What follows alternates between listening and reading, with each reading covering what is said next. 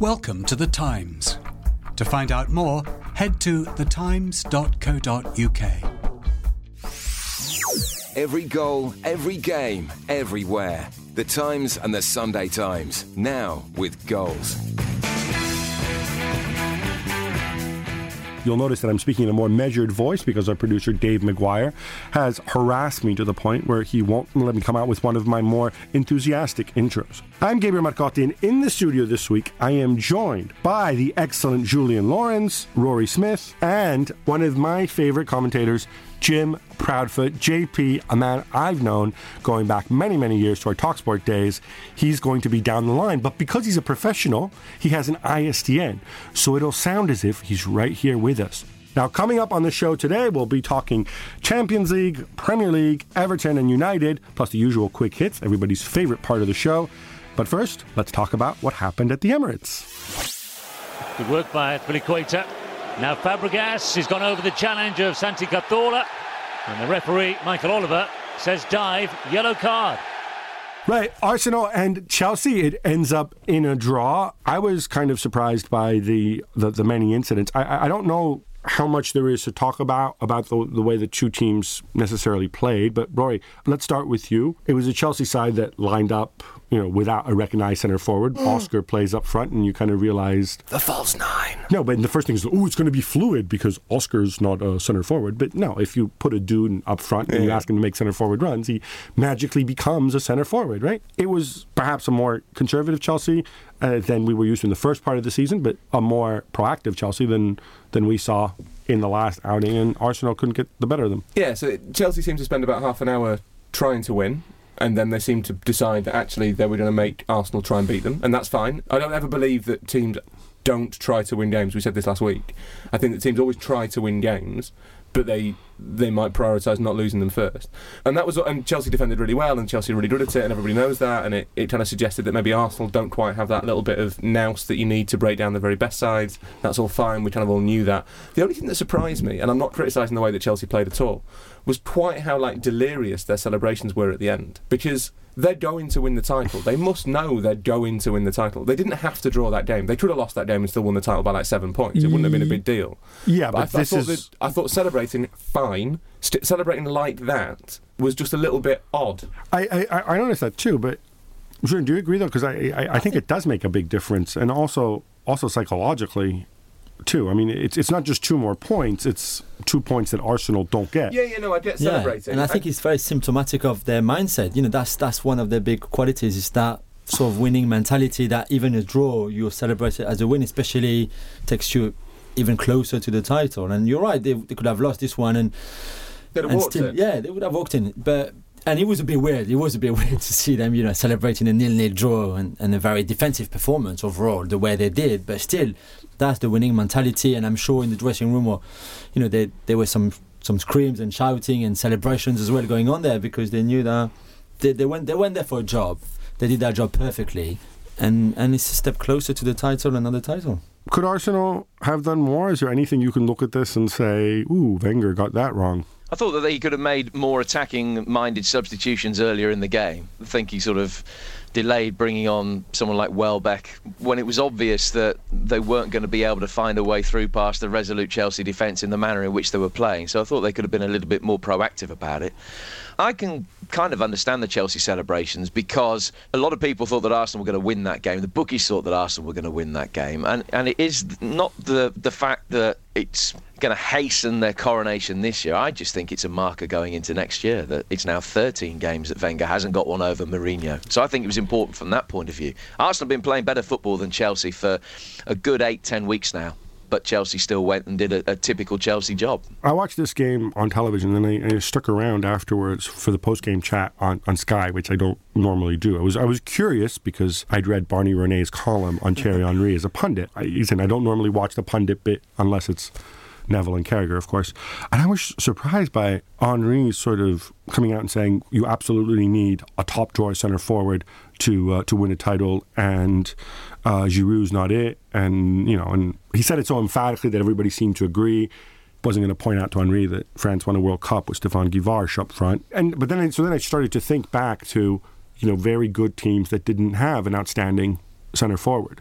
I don't know. I couldn't come up with too many because also in the Premier League, generally, there haven't been too many winners in the last, it's been kind of the same teams over and over again. But Bayern won a treble with Mario Mandzukic up front, right?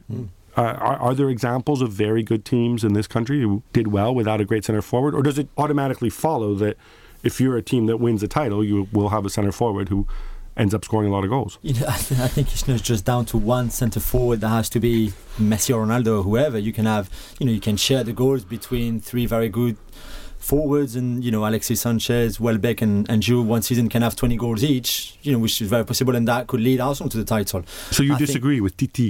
Completely. I disagree with him on most of the things he's saying, actually, starting with Chicharito and going. I think he had a terrible week. He had the worst week in his life. What did he say about Chicharito? He said that he shouldn't have said it. That was just weird. That was weird. Really weird. What did he say about Chicharito? He said that Chicharito shouldn't have celebrated like he did scoring the winner against Atletico. He should have celebrated with Ronaldo because it was Ronaldo's goal. They celebrated like he's won the World Cup. And the guy had a terrible season because he hardly played. Just scored a winner to qualify his team for the Champions League semi-final against their arch rival, their arch enemies. They hadn't beaten for seven games in that season. And then you criticize him, you blame him for celebrate the way he did, going towards the fans and then having the rest of the team, Ronaldo included, just going to see him and getting everybody together. That was ridiculous. I think, do you know what? I think if that had been any other player than Ronaldo, and Henry had been in any other mood than the one he's obviously in a mood. I don't know Henry at all, but he's obviously in the mood to be controversial. And there is a theory that he's read some of the criticism of what have been relatively anodyne punditry performances, and he's decided to ramp it up. So he's decided to kind of spin it up a little bit, which is what I mean. There are more important things in the world than who's a good pundit. It's a weird debate. But if that had been any other player, it wouldn't have even been mentioned. Yeah. I think the fact that Henry said, the camera panned to Ronaldo, but if that had been any other player, the camera wouldn't have been anywhere near them. Why the hell is the camera always on Cristiano Ronaldo?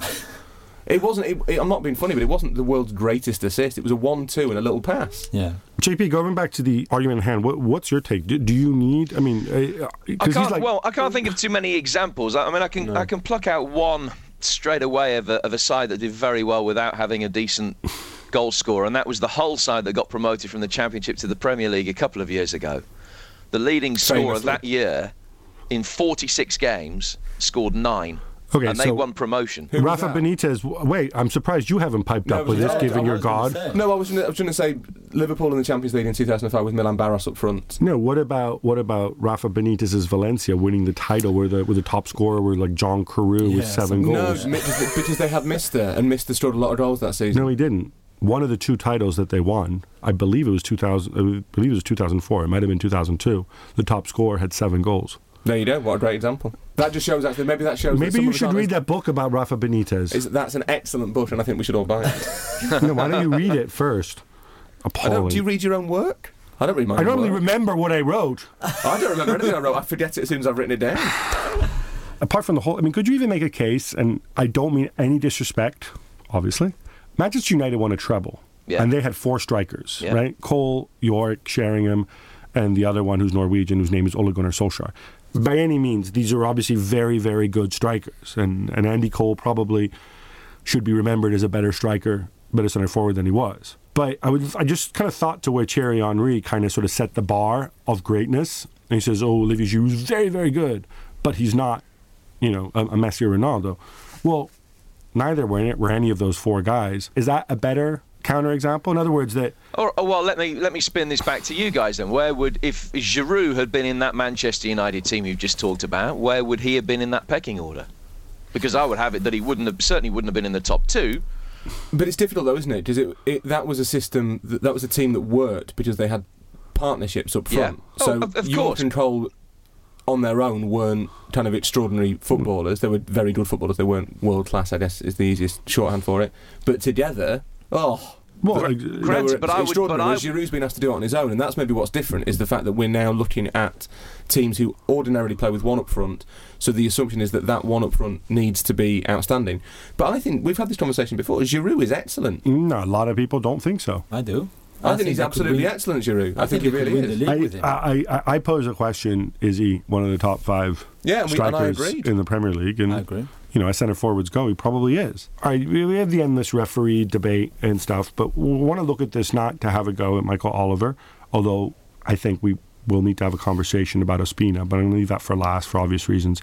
But I just want to look at some of these because I thought these were sort of interesting decisions that sort of speak to broader themes. The Cazorla on Cesc. Nice. Thank you. JP, Cesc ends up getting booked for diving. Yep. There is contact. The debate on Match of the Day, and where Shearer and Savage really, really disagreed. Savage came up with a novel idea. Well, why don't you give the penalty and book Cesc for diving? It struck me that, yeah, okay, so there's obviously not enough contact to bring him down, but by the same token, he's sticking his leg out, and Cesc has to somehow get around it. He can't sort of teleport through it, so he kind of runs into him. Is that pretty much what happened, and is that why the penalty wasn't given? That's pretty much what happened, but I still think the penalty should have been given. He's got no reason to go down there. It wasn't as if the ball was in a very wide position and was running off towards the corner flag. He had a perfectly good opportunity had he stayed on his feet. The contact was there.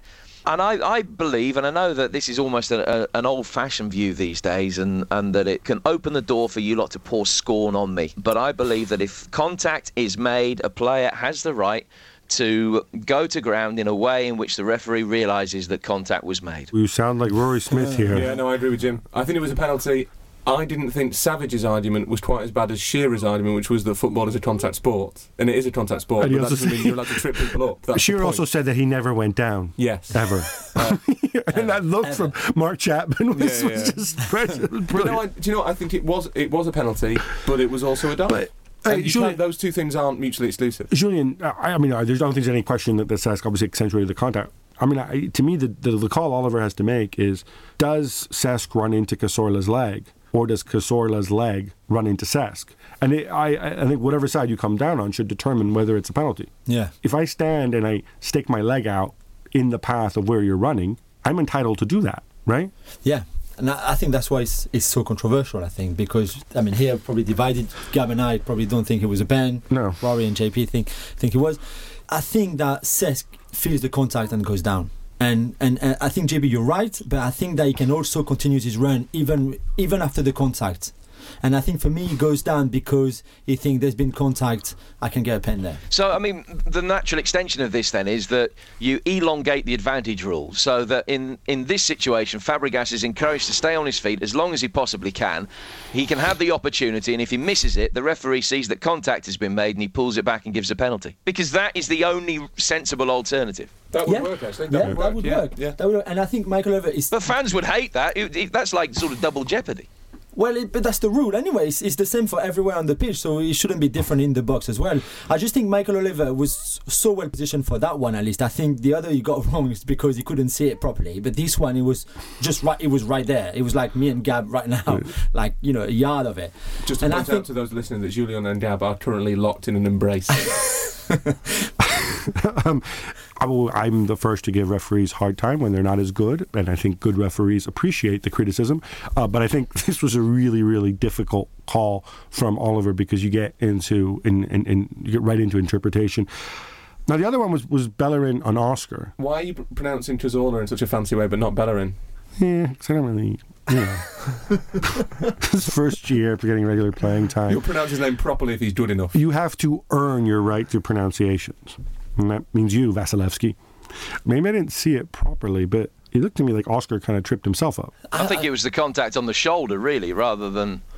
So the contact on the shoulder causes his legs to fly up and get tangled. He's made the most of it, but the contact has been made, and a player, I believe, has the right to make sure that the referee appreciates that contact's been made. It means helping the referee make a decision. But the problem is that I think if a player goes down in this star-shaped dive, then it always looks a dive, whether contact has been made or not. And my natural assumption now as a commentator is if a player goes down like that in a star shape with his hands up, then it is a dive and he's cheating. But you think it was a penalty? I don't actually think that one was a penalty. In that case, the contact was so minimal that it would have been wrong to give a penalty. The referees are definitely watching for that shape as people fall, and they're not giving penalties, and the players who are smarter will work that out. That if you do that weird like pivot you've been shot thing that Fabregas did and that Oscar did, the referee, whatever happens, will not give a penalty. I've never met Oscar, but I've met Cesc and spent some time with him, and he's actually a really pretty bright guy. I thought it was quite interesting. So Ospina comes out on Oscar, absolutely takes him out. I don't know what Michael Oliver saw, what rules he applied, but how that cannot be a foul is simply beyond me. Anybody want to stick up for Michael Oliver here? I will stick up for him and say that I think he's the best referee in the country, but I can't begin to defend that particular decision.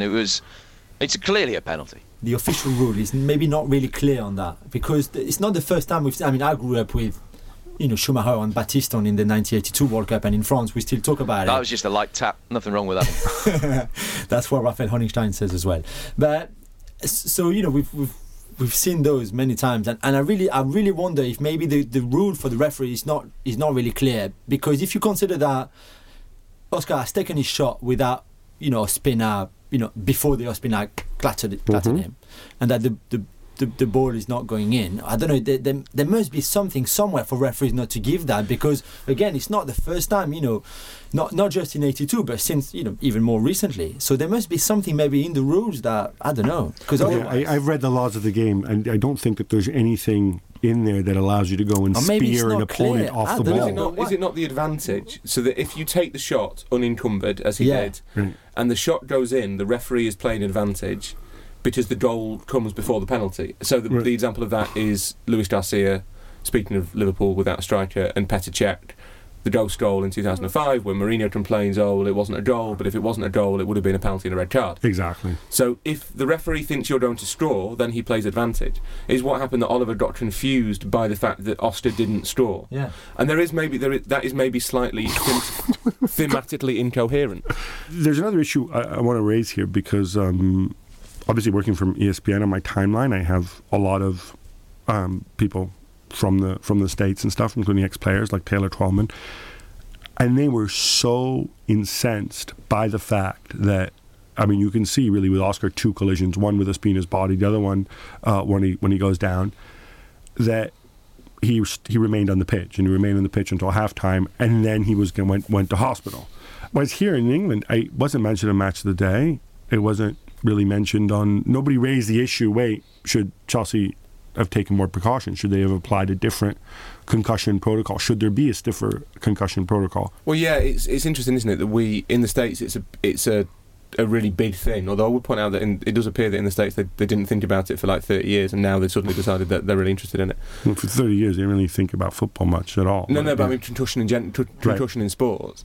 Football seems to take concussion seriously for a bit and then forget about it, and that's not ideal. There needs to be like a rule that says if you have a head collision, I know that they have tried to sort of tweak it this year, but if there's some sort of collision, then the player has to come off. That has to be the rule. What does it need to happen for them to make that kind of decision? So, someone dying, or like we had Lloris? No, but we had Lloris last year, and I speak about Lloris because obviously I wrote a lot on it from my French newspaper and everything, and in France it was a big story. Lloris wanted to go on, but AVB at the time wanted to take him off. But Lloris convinced them to stay on, which was the wrong decision by far. And FIFPro, I believe, and Andrew Ossati are trying to raise the issue with a lot of people, saying this is really dangerous. We have to stop leaving the players on the pitch for 15, 20 minutes or whatever, sometimes even more after the collision, because that could have to see if you can run off your concussion. Yeah. JP, do we know whether it was a suspected concussion? Because after the game, and Mourinho talking like, well, I don't know if it was a concussion, I just know he went to hospital. He must know whether it was a concussion or not. He must know why he's made the decision to take him off. Is it concussion? Has he broken his toe? Has he done a groin? I'm going to go for the concussion. Now Barkley, Lukaku's offside, but Morales isn't, and Morales is away. The flag is down, and Everton have surely won this game. Right, moving on to Everton and United. Everybody had so much fun with this because this was the fixture last year where somebody had paid somebody to dress like the Grim Reaper, and Julian thinks it's hilarious. He had a big smile on his face. It's the way you say it. I think this was also the game after which David Moyes was let go, right? 34 matches in? Yeah, correct. It results in United's first loss, and there's no Michael Carrick. Is this causation or just simply coincidence, JP? Well, Michael Carrick, I was there at Goodison Park on Sunday, and Michael Carrick was certainly missed. But he's only played in half of the games that Manchester United have played this year. And they've got a much better win ratio when he plays than when he doesn't play.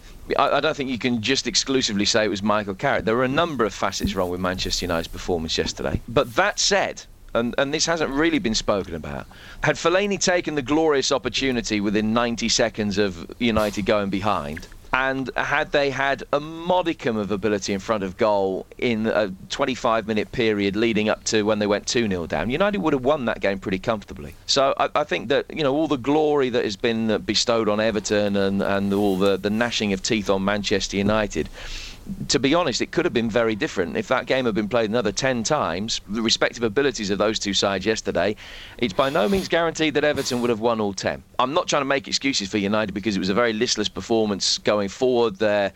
The problem as a deep-line central midfielder for Daley Blind was exposed again defensively. That is not a back four which would ever go down in the annals of Manchester United history as being one of the greats. He's got problems, and you can look at what has happened over the year since Manchester United lost there 12 months ago. They've taken 8 points more than they had this time last year. They've scored only 3 goals more than they have this time last year, and they spent £114 million. That's a net £114 million to make those baby steps. So maybe you need to look at, whether the Van Gaal revolution is still on course. But I don't think yesterday you can necessarily take yesterday's performance in isolation, because it was only the fifth defeat they've had in 29 games. Rory, do you buy this interpretation, or do you want to give a little bit of praise to Roberto Martinez? He's earned his accent. He's earned his accent, yeah. No, I think Jim's right. I think there was an element of... it sounds really stupid. Do you really think he's right? Are you really going to just go and rubbish Roberto like that? No, do you know what? I think there is... Seriously? I think there is a... Martinez deserves credit because he has stepped away a little bit. Coño. Martinez deserves credit because he has stepped away from his quite dogmatic approach that was harming Everton at one point in the season. He's become a little bit more, not completely, but a little bit more pragmatic. That was important. That's part of his development as a manager. That was a really patronising thing to say. It's completely patronising. He's been managing for like 10 years, and he needs you to come along and say, like, okay, Roberto, this is what you need to do. You need to be less dogmatic. Yeah, well, and I'm glad to be of service. But I think Jim's right in that, this sounds really stupid, but we read too much into isolated results. Yes, Everton beat Man United 3-0. Does that mean that Van Gaal needs to tear up everything he's been doing and start again? No. Does it mean that Everton are suddenly back to where they were last year? No.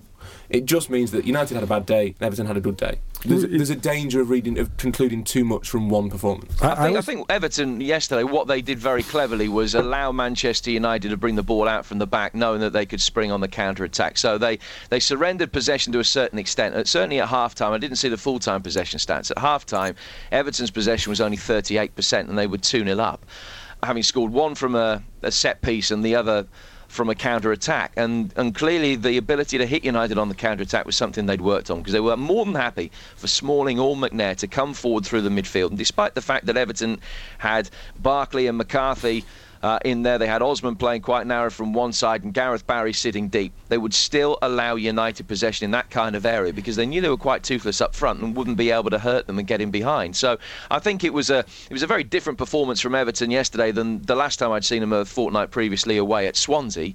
But I think that perhaps that performance at Swansea showed that Everton still aren't the finished article yet. I don't want to take any credit away from Everton, but I don't think you can read too much into yesterday's performance as a marker that they have made giant steps and they're going to be Champions League challengers again next year. Is Gareth Barry ageing quicker than any other player in the Premier League? I thought he did all right yesterday. You think? Yeah. Yeah, so yesterday was okay. What I liked about yesterday, I got my Louis back yesterday.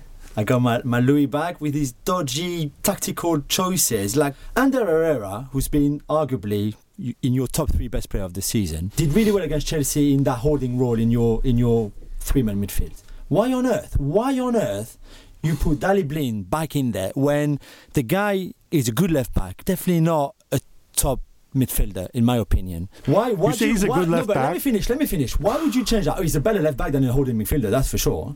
He did very well at left back. But the point is, the dude can't run. So, at some point... But don't play him then. But don't certainly play him in a holding midfielder, especially after a good performance against Chelsea. when he was not there. Why would you change again? It doesn't make any sense for me. And then who would you? So you would have put what, like the Di same Maria? midfielder against Chelsea? You didn't need to. You could have kept exactly the same midfielder against Chelsea with Herrera, Rooney, and Fellaini, and keep Falcao up front, and then keep Young and Mata. But can you trust Falcao? Of course you can. She's foreigners, no? Of course. Long hair, swarthy, no? No, just kidding. No, but do you know what I mean? And that was my Louis back. And then second thing, the United players who stopped running before the third goal by Mirallas. Yeah. All of those, listen to me, all of those, the end of the season with the reserve. The bloody reserves. The whole remaining game of the season, they go with the reserves. I'm trying to picture that. I wish we could name names. Well, it's easy. Valencia, back four, yeah. All of them. Smalling, McNair, Shaw, and maybe even a midfielder there somewhere. Blind probably. Well, Blind gets tired. You can't expect him I to don't keep care. speaking. All of them in reserve. How can you stop running? Thinking that Lukaku is offside, and just like put your hands up and then stop running. That was weird, and that's not something you see in England very often. Do you know, actually, that's not something you see in senior football anywhere. That was really, really bad. As though Kevin Mirallas suddenly kind of appeared out of nowhere from the ether. He sort of his existence crystallised on the left wing. It's extraordinary. I've not seen that happen. And I think Jules is right. And I think players should get fined if their corners don't beat the first man. But I think that's the first thing you're taught. Oh, keep running. JP, was it that? I mean, you were yes, there. It was that bad? Yeah, it was that bad. Because, as you said, as Rory said, it wasn't as if Mirallas has just suddenly teleported from another part of the pitch and ended up like some. This is a cultural reference that I appreciate. Rory will get more than you other two, having not seen glorious 1980s children's TV over here. But it was like something like the Adventure Game. Yes. Where he appears on a certain square. Oh, there he is. He wasn't there a minute ago, but now there he is. That didn't happen. They all stopped waiting for the flag to come up. I thought for a moment Lukaku was going to cop the whole thing up and actually play the ball, but he managed to get out of the way of it. Clearly, the interpretation from the officials was correct. He wasn't interfering with play. And Mirallas did the rest, but it was the most extraordinary bit of defending I've seen for a long time. The choreography between Lukaku stopping and then all of the other players stopping as soon as he'd stopped was, in a way, was quite beautiful. Even I think Smalling turns round. The guy actually turns round, thinking, "I'm going to get a free kick now. Let's look, who I can pass the ball." Come on, Very simple. So.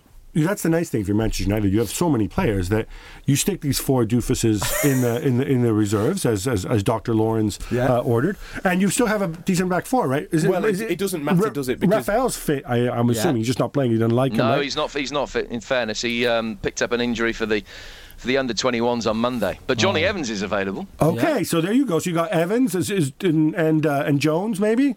Yeah, do we have some Jones love? He's carrying an injury as well. Yeah, okay, but he's fine.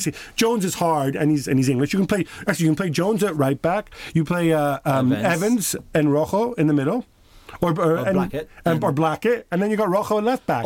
You don't need these four turds who let you down, exactly. Fanal. The four of us would have played JP at right back, Rory and Gab in the centre, me at left back, a bit offensive left back, and we wouldn't have stopped running for sure. No, yeah, we probably wouldn't have caught anybody, but yes. I would have stopped running about 45 minutes previously. Yeah, maybe. We don't need to worry about Man United's defence because they are going to sign the only central defender in the world, Mats Hummels. There are no other central defenders left, so you have to sign Mats Hummels, and he will be the saviour of Manchester United because he's so quick and never makes any mistakes. Hummels, Wijnaldum and Gundogan, right? That's what... And Depay, maybe. Oh, sorry, Wijnaldum. Depay. Screw Wijnaldum, was I thinking? Yeah, same team. But what about that Januzaj kid? Yeah, but apparently he was quite good. Yeah, they're going to sign Gundogan because he played really well in the last 3 years. He's been absolutely at his best in the last 3 years. He never gets hurt either. And they're going to sign Mats Hummels because Hummels is so quick. He's just so quick and he's so good in the air. It is. By the way, we're not actually saying that any of these are going to happen, so I don't want y'all going on Twitter and abusing Rory. Rory, you said that Gundogan was coming. I'm making the point that Mats Hummels, although he is very handsome and is nice on the ball, is not that good a defender. And the way that he's been dressed up as the heir to Baresi is ridiculous. And it's in part because there are no decent central defenders left, but it's also in part because nobody watches as much football as they pretend to, and so they think that the Mats Hummels they saw in Euro 2012 is the same Mats Hummels that exists now. I want to look forward, just talk a little bit of Champions League. The semi-finals, Juventus and Real Madrid, Barcelona and Bayern Munich. JP, is this a good thing in the sense that I think, unless you're a freaking idiot, you probably agree that Barcelona, Bayern and Real Madrid, in whatever order you put them, are the three best teams in the world, and we should probably celebrate they reached the semi-final because that's what's supposed to happen? Or is it a bad thing and doom and gloom and, the curse of financial fair play because those guys are there? I don't see how it can possibly be a bad thing. Why wouldn't you want the best teams to be involved in the semi-finals of the competition? I'm not saying that Juventus are the fourth best team in Europe. I think that they will give it a good go. They've thoroughly earned the place there after winning the games that they've played. But why? I don't understand this argument. Why wouldn't you want the best teams in the final four of the competition? It's like with the World Cup. Like, you want an underdog in the World Cup until the quarterfinals, and then you want them to realise that no one wants them in the semi-finals and go home. We want to see Brazil play Argentina. It's the same every time. You sort of get South Korea. That's how we feel in Italy when England get to the quarterfinals. Yeah. No, but it's like with South Korea. It's fine. That was a while ago. It's like with South Korea in 2002. You think, really, come on, lads, go home. Come on, we've enough. Let Germany be in the semi-finals. Or anyway, they were. Anyway. Yes, this season you want Bayern, Real, Barca. The danger for the Champions League, for football in general, is that it's the same every season, and that's not healthy long term. Short term, it's fine. It's a great thing to watch. There'll be 4 great games. The final will be fantastic. But long term, it's dangerous. If it's the same teams doing the same things, sort of corralling all the players, this hoarding of talent, I don't know. You just don't know what the long term effects would be for football. Yeah, but you make it sound as though it would be impossible then for Monaco to have got there. It would be impossible for any of the English clubs to get there. You have one slot. But Roy, is there a point to be made here, perhaps, that obviously Real Madrid, Barcelona, and Bayern Munich are huge clubs with high turnover and so on. But if you look at their spending and their wage bills, they're not the only clubs like that. Chelsea are in the same ballpark. United aren't even in the Champions League, but they are certainly in the same ballpark. City have financial fair play restrictions, but they were there before. Well, even Arsenal, in terms of wage bill and their spend in the last 2 summers, Yeah. Could it just be that these are better run clubs? And so maybe we shouldn't lament the fact that they're good. I realize that it's kind of, I'm making sort of a Thatcherite argument, and like everybody else in the media, we have to be very left-wing, and if people are successful, bring them down. But by the same token, I mean, are they victims of their own success? Were you sitting there when Tiger Woods kept winning everything? Were you sitting there and saying, like, this is rubbish, I don't want to see this? No, well, it's not fair. I'm British, so I didn't like Tiger Woods or Michael Schumacher when they were competing. Didn't like them. Didn't like Federer. Don't like people winning everything. It's boring. It's boring if the same person wins something all the time. It's boring. So you don't celebrate greatness. See? The thing I hate most about all sports is Wimbledon clapping Federer. Why are you clapping him? He's won it like 50 times. Let the other guy have a chance. I'm British. That's how we see the world. You must be delighted that AP McCoy's retired. I am. I'm glad. It's boring. Boring. In terms of, yes, they're victims of their own success. They are well-run clubs to an extent. Most of them. There's like weirdnesses with each of them. You can't replicate any of their models because they are unique models, all 3 of them. But I think you do have to separate that. It's a difficult question. I don't have an answer to it. But is it good for football to have 3 or 4 teams who are the very kind of epitome of excellence, or is it better if the overall top bar is lower but the quality is spread out? I would rather have a European Cup where you could have a pool of 10 teams, 12 teams trying to get, hopefully from lots of different countries, that'd be nice, trying to get to the semis, rather than thinking, basically, those 3 teams are going to be in the semi-finals for the foreseeable future unless one of them messes up or they play each other beforehand. I have good news for you then, Rory, because UEFA, in the form of Gianni Infantino, they are taking steps. They share some of your concerns, and they are taking some steps in that direction. So next time around, the market pool, which for those who don't know, I think it's one of the most unfair things around, but I realize why it's there. But it's the reason why if an English team wins it, they get a lot more money than a team from Belarus, because it's the share that depends on the size of your domestic TV contract. It's also why Juventus will earn more than anybody, even if they lose both games 10-0 against Real Madrid, because they have the combination of an enormous domestic TV contract and having reached a semi-final and being the only Italian team left in the competition. So that's going to be reduced.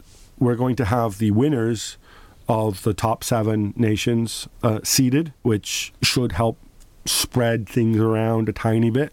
So there are little baby steps that they are taking. For me, the big one is increasing the homegrown player requirement or the association-trained player retirement, because then it becomes a lot more difficult to hoard, and it does change the dynamic a little bit. It becomes a lot more difficult to hoard. Do you think so? Oh, yeah. You can't hoard top players because you have to have like a bunch of homegrown eligible stiffs in your team, right? So okay, I'm thinking Dedrick Boyata right, Yeah. is taking up a spot that could go to a much better player simply because he's association trained or homegrown. Yeah, okay, but do you not think lower down the food chain, away from the elite of European football, that then a club like Chelsea, who've already got however many dozens of players out on loan this season, will just hoard a lot more homegrown players?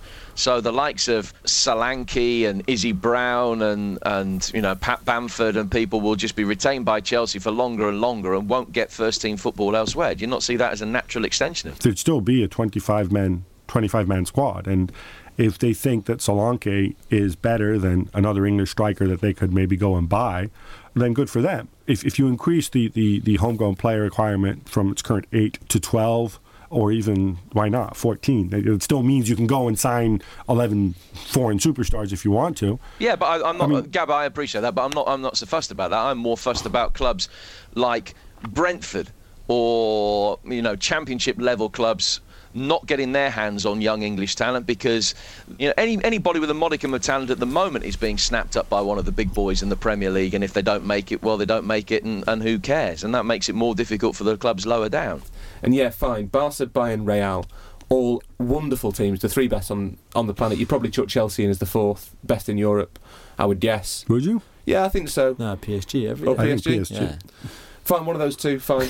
Or you could make a case for Juve. Juve are a good side, although they weren't really Why good would at I the make a weekend. case for Juve ever? No, I think you might make a case for Arsenal, possibly, if you're talking the last couple of months. Yeah, Who there's a few other, but the it's risk, a movable feast. The risk is that it's only one slot that's available, unless the draw puts those two, Bayern, Barca and Real, two of them together in the quarterfinals, and that's dangerous because at some point it does get a bit repetitive and a little bit boring. But they can catch up, though. There'll be more money for English clubs than ever with the new TV deal, which would mean more money for them. If they want to spend, if they want to develop the academy, all of that. And I think it's not impossible for others to catch up. Otherwise, the three teams would have won the Champions League in the last 6 years, which they. But I don't have any interest necessarily in that fourth spot being taken by an English club. I'd like it to be taken by PSV Eindhoven or Partizan Belgrade or someone like Zenit Why St. PSV Eindhoven? It was a great column on ESPN. No, it was it was a really good column, I thought. And you're right. If you're a PSV Eindhoven fan, I thought his column was actually completely incorrect. Actually,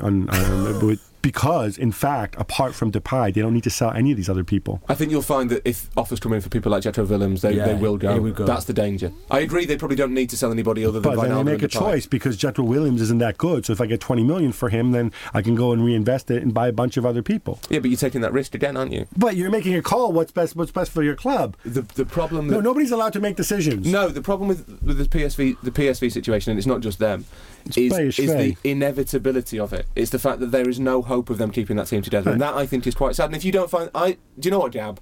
I don't believe that you don't think that's sad. No, I don't believe that. Firstly, I don't really like PSV, so I don't think it's sad at all. But secondly, no, I came up with a solution about this for this a long time ago, and it's a structural problem that affects, I think, every league outside the big five in Europe, which is simply they don't have the critical mass to generate enough domestic revenue in terms of sponsorship and TV. And that's why I go back and I refer you to the Atlantic League solution. Which I think is a great idea, yeah. How about some quick hits? Liverpool are held at West Brom 0-0. But Rory, I'm far more interested in your take on Rodgers, who said last week that there was, quote, nobody better than him to manage the club next season. Is this a sign of confidence or delusion? Or maybe both? It is a sign of confidence. But it is. We've all talked more than enough. It's a sign of confidence, but it's misplaced. There are better candidates out there. It will be Rodgers. Liverpool will be the same again next season. Southampton dominate Spurs, but are held at home 2-2. Jim, was this the classic game where a draw really doesn't suit either team, at least when it comes to chasing fourth place? Yes, it is, because neither of them can get to fourth place. Tottenham don't want to be in the Europa League, so they would have rather lost that game. If they'd lost, it would have significantly cut down the chances that they would have been in the Europa League next season. Southampton fans have never had a good run in Europe. Spurs are bored by the Europa League, so it was a game that Saints needed to win. By the way, if you believe Pochettino when he says that they don't want to be in the Europa League, you're extremely gullible. Manchester City make hard work of it, but eventually beat Aston Villa, and for now at least are in second place. Julian, will Pellegrini's future really be determined by whether they finish second or third or fourth or fifth? If they finish fifth, I think that will determine his future because he's going to go home to Chile. But if they don't finish outside of the top 4, I think he will stay. My friend described Pellegrini as the Chilean Eriksen, and actually I thought was really harsh. Watford will be playing in the Premier League next season. Rory, you've spent time with the owner, Gino Pozzo, who also happens to own Granada and Udinese. Well, what's their secret? It's certainly not managerial stability, because they've had 4 different guys on the bench this season. Yuck, yuck, yuck. They've bought well. They've got 3 strikers who, I mean, Deeney's been there a while, but the others, they've brought them in. They've stood a lot of goals, 56, I think, between the 3 of them, which is impressive. Vidra didn't really do very well when he was with West Brom in the Premier League, which would worry you a little bit. I really like the Udinese model, despite the fact that I have a feeling that contradicts everything else we've said on this podcast. Pozzo really knows what he's doing. He's a really impressive guy. Watford, I think, might be okay next season. And who knows, they might end up with, like, some of Udinese. We might see Tony Christmas in the Premier League. They might get loads of Udinese players shifted to them. There's more money in the Premier League. Yeah, I don't think that's going to happen. We had some rip-roaring games in the battle to avoid relegation, with QPR, Leicester, Sunderland and Hull all getting points. JP, if this keeps up, is there a chance that Newcastle, who lost their 7th on the bounce, could go down and a couple of those other folks stay up? Nope. Newcastle have got 35 points. That's enough. That will keep them up. They don't need to get another point. Sunderland have got Arsenal, Chelsea and Everton away from home yet. I don't see them winning any of those. They might take 4 points from 2 home matches against Southampton and Leicester. That will only take them to 34. QPR and Burnley aren't getting to 34, so Newcastle are safe on 35. All right, good news for the Geordie Empire. Surprise, surprise, Eden Hazard wins the PFA Player of the Year, with Harry Kane grabbing the Young Player of the Year. Julian, we talked about the inanity and sheer stupidity of these awards last week. Do you have a better solution for reform? I do. I think we should merge the PFA Player of the Year and the Football Writers Player of the Year. And what we should do is that each club captain in the Premier League and each manager have vote for the top 3 player of the season, and you also have a panel of 5 journalists, including Gab, Rory, JP and me. I'm not a member of the Football Writers Association. I've never been asked to join. I'm not allowed. It's a new thing. You're the president. Winter. You're the president of the new thing. I think Henry Winter should get the casting vote. Why don't we just let Henry Winter decide when we all just be better? That would be an excellent idea. And then it would be much better like that, much fairer. And maybe do it sort of at the end of the season. Yeah, as well. Yeah, of course. Yeah.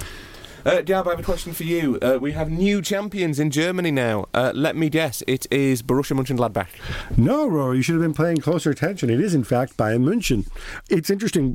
What I found interesting is Pep Guardiola obviously wins his 2nd straight with fewer points than last year and fewer points than in Heinkes' final season. Less goals as well. But a lot fewer goals conceded. This is projecting out to the end of the season, obviously. I think there is a perception that Bayern have had all sorts of issues this season. Obviously, they had injuries and the Muller-Wolfart business and the World Cup hangover.